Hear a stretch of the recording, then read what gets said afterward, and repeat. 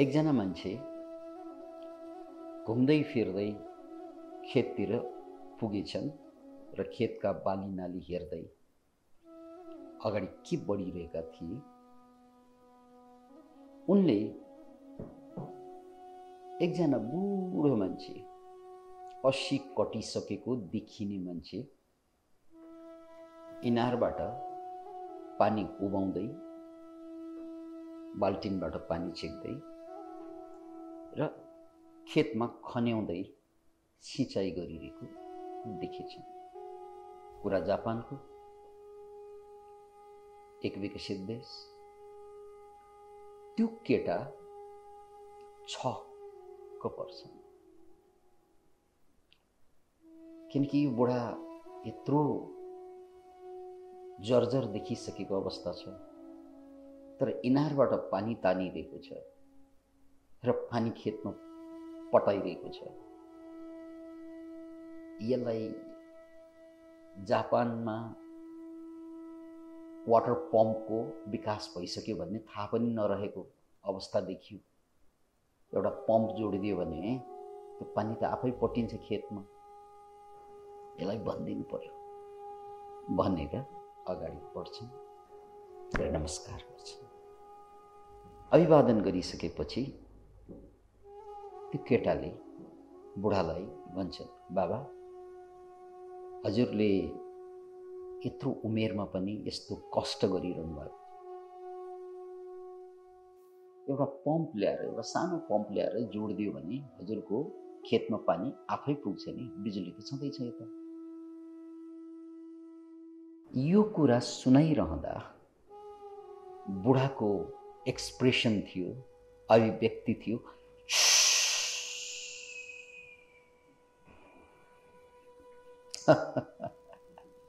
अलि बिस्तारै बोल्नु क्या युवक, अलि बिस्तारै बोल्नु। यो कुरा त्यहाँ नजिकै खेतमा बसिरहेको मेरो छोराले सुन्यो भने ऊ अल्छी हुन्छ क्या।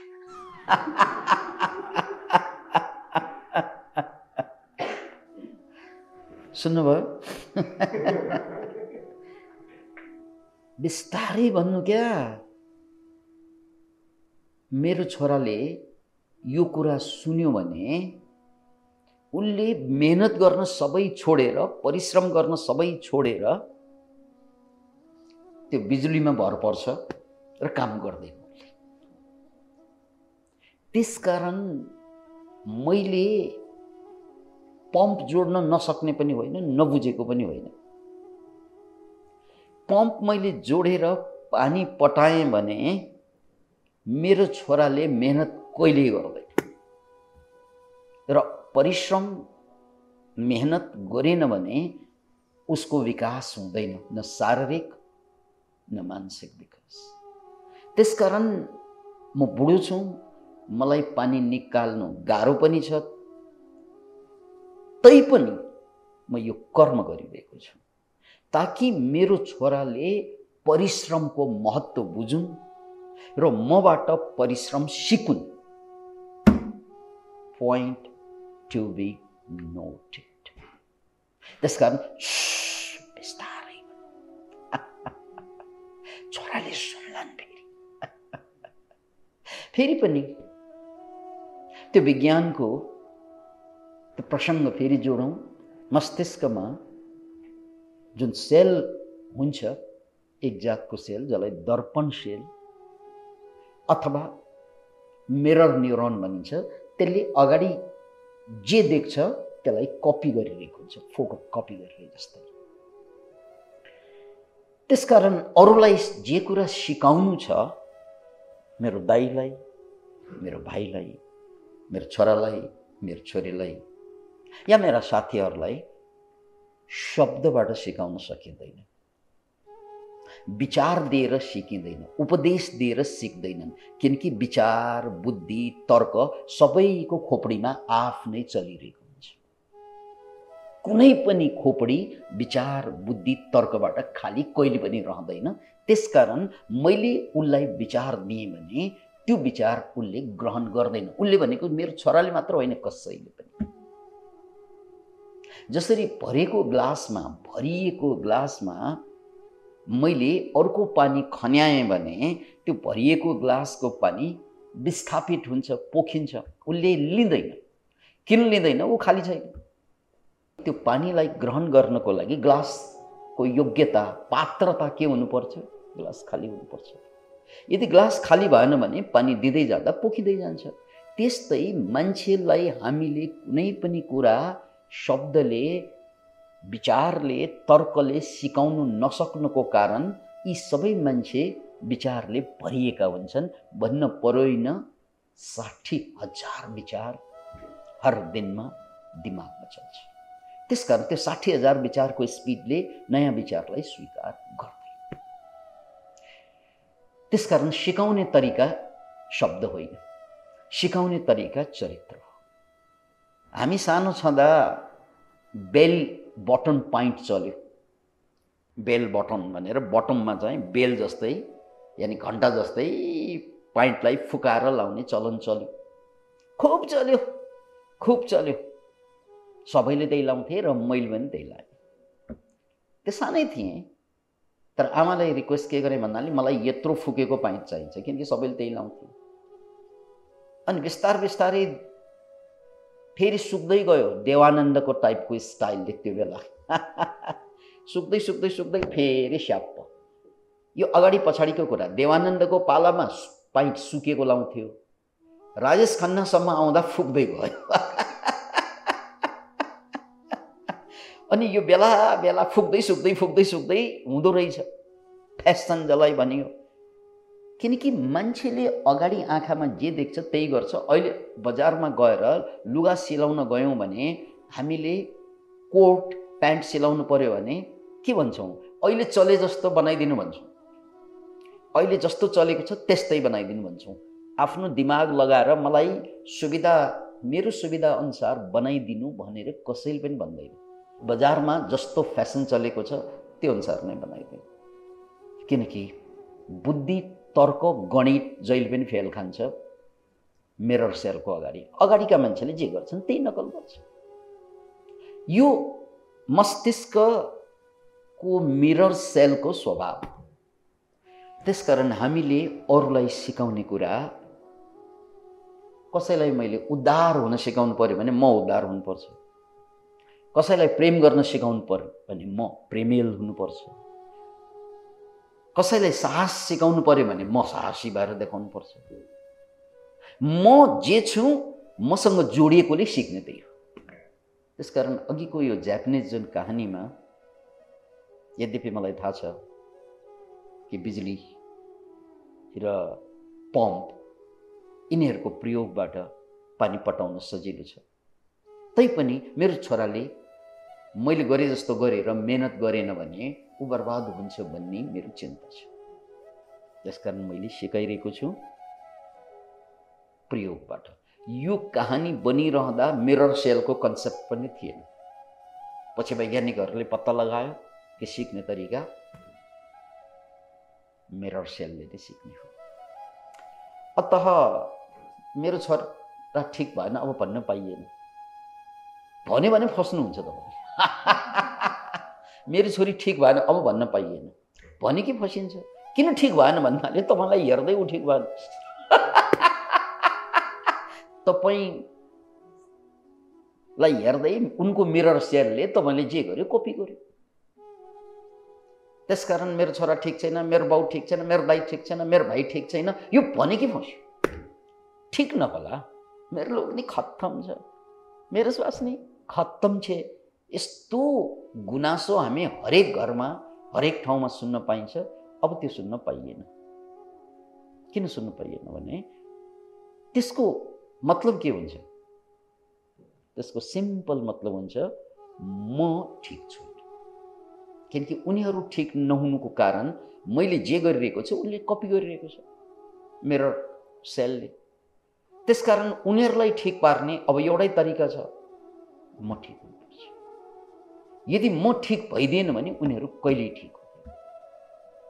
याद राख्नुहोस्, छोरा कहिल्यै ठिक हुँदैन, छोरी कहिल्यै ठिक हुँदैन। जबसम्म उनले आदर्श मानेका आमा बाबा ठिक हुँदैनन्, अथवा मेरा साथीहरू कहिल्यै ठिक हुँदैनन् जबसम्म म ठिक हुँ। त्यसकारण हामीले धेरै अगाडि नै दिएको नारा संसारलाई बदल्नु छ भने सुरु त आफैबाट गर्नु छ बाबै। मैले जस्तो खालको परिवारको वातावरण खोज्छु त्यो मैले उनीहरूमा खोज्ने होइन, मैले ममा खोज्ने।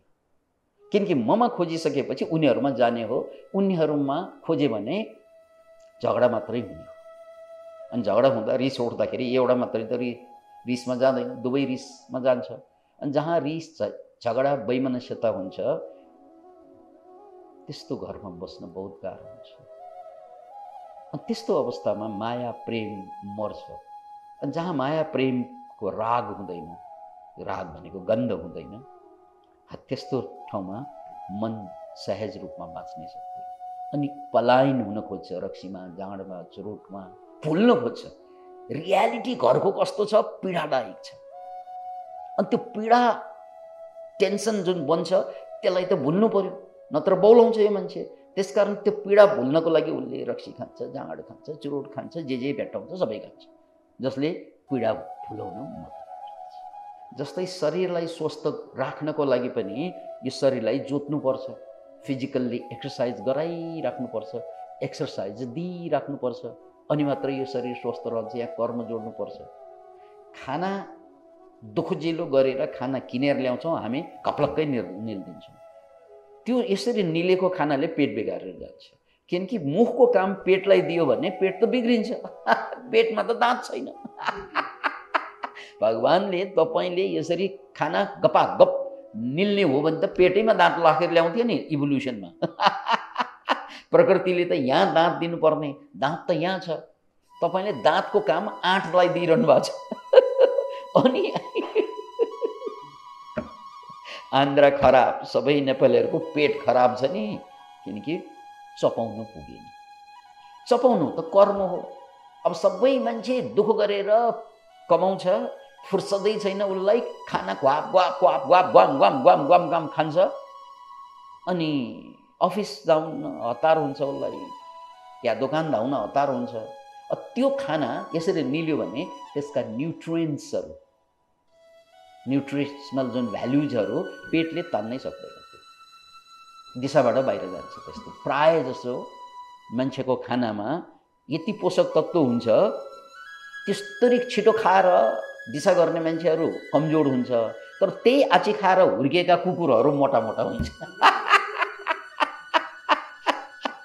अहिले त हाम्रो बाथरुम भयो, कुनै बेलामा त बाथरुम थिएन, छिटो छिटो खाएर दिशा निकालेका त्यही दिशा खाएर कुकुरहरू फेरि बाँच्छन्। हेर्नुहोस् त, तपाईँले फालेका न्युट्रिसन त्यहाँ कति छ भन्ने कुरा त्यो कुकुरलाई, सुँगुरलाई हेरिपुग्छ। सुँगुर त क्वाक क्वाक गर्दै मोटो हुँदै जान्छ नि, तपाईँ च्यासे हुँदै जान सक्नुहुन्छ खाना खाएर।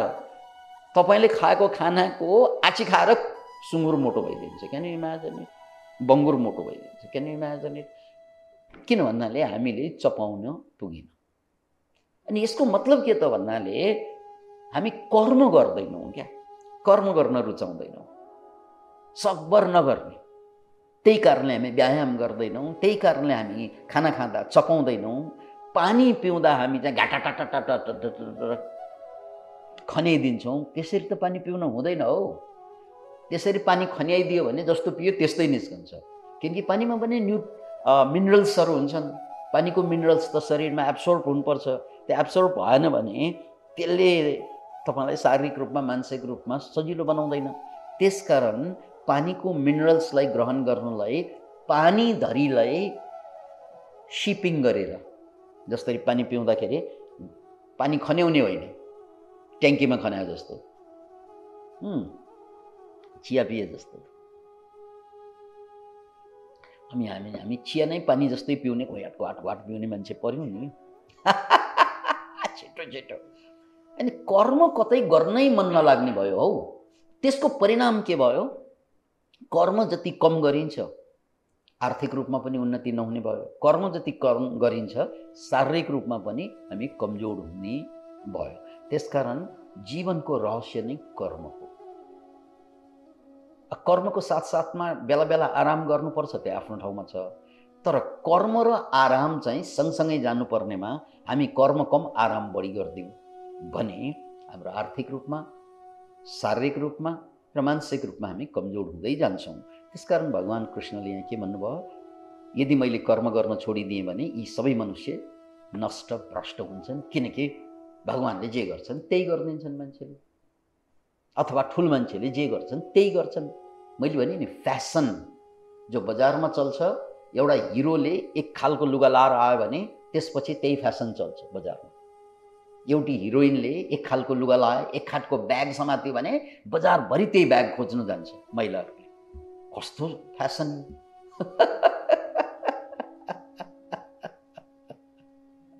किनकि आँखाले नक्कल गर्छ। त्यसकारण अरूलाई जे सिकाउनु छ त्यो सबै कुरा मैले आफूले गरेर देखाउनु पर्छ, नत्र भने उनीहरू पतनको कारण म हुन्छु। यहाँ हेर्नुहोस् त, यदि मैले कर्म गर्न छोडिदिएँ भने सबै मनुष्य नष्ट भ्रष्ट हुनेछन् र समस्त प्रजाको विनाशको कारक म बन्नेछु। त्यसकारण मेरा परिवारमा कोही ठिक छैनन् भने कारक म बनिरहेको हुन्छु। किनकि मैले जे गरेँ, मुलीले जे गर्यो त्यही नक्कल गरिरहेका हुन्छन् बच्चा बच्चीहरूले, परिवारले। त्यसकारण मेरो परिवार बिग्रेको होइन है, कसैको परिवार बिग्रिँदैन, आफै बिग्रेको भनेर बुझ्नुहोस्। किनकि तपाईँ परिवार बिग्रियो भन्ने फेरि उल्टो खोपडी चलायो भने परिवार मिलाउनुतिर लाग्नुहुन्छ फेरि, आफूलाई होइन। अनि चाहिँ छोरालाई मिलाउन छोरीलाई गाली गर्नु पर्यो, छोरीलाई मिलाउन छोरीलाई गाली गर्नु पर्यो, दाइ भाइलाई चाहिँ गुनासो गर्नु पर्यो। तपाईँ कुनै पनि घरमा छिर्नुहोस् त, गुनासै गुनासो च्याउ च्याउ च्याउ च्याउ च्याउ च्याउ किन गर्छन् भने उनीहरू आफू ठिक अरू गलत देखिरहेका छन्। अनि उनीहरू ठिक नभएको बताउँछन्, उनले यो गर्यो, उनले यो गर्यो, उनले यो गर्यो, यस्तै गर्नै नहुने गर्यो, उसले भन्नै नहुने भन्यो, जानै नपर्ने ठाउँमा गयो, गर्नै पर्ने काम गरेन। यति हरेक घरमा पस्नुहोस्, गुनासो सुनाउने बाहेक उनीहरूको भन्ने चिज अरू केही पनि हुँदैन। गुनासोबाट सुरु हुन्छ अनि गुनासोमै एन्डिङ हुन्छ उनीहरूको संवाद। अनि त्यतिन्जेल चिया सिया खाएको पच्छ कि पच्दैन सुन्ने मान्छेलाई थाहा पनि छैन। खाना खाजा खुवाए पनि त्यो पच्छ कि पच्दैनै थाहा छैन, किनकि यति गुनासोको शीतन सहित खुवाइदिएका कुराहरूले पेटै गोलमाल गरिदिन्छ।